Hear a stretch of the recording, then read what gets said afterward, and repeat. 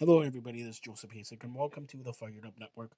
Welcome to Maple Leafs Forever for Tuesday, February 21st. Tonight, the Maple Leafs travel to Buffalo to take on the Buffalo Sabres. Ryan O'Reilly scored a hat trick. Yes, 3 goals. John Tavares had a goal and 3 assists. Mitch Marner had 5 assists as the Maple Leafs scored 4 in the first period, a goal in the second, and a goal in the third, and won 6-3. Buffalo scored their 3 goals in the third period.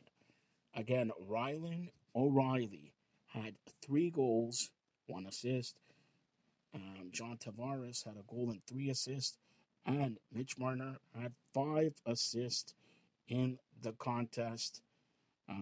William Nylander also scored his 32nd goal of the year, and Michael Bunting scored his 19th of the year for the Maple Leafs.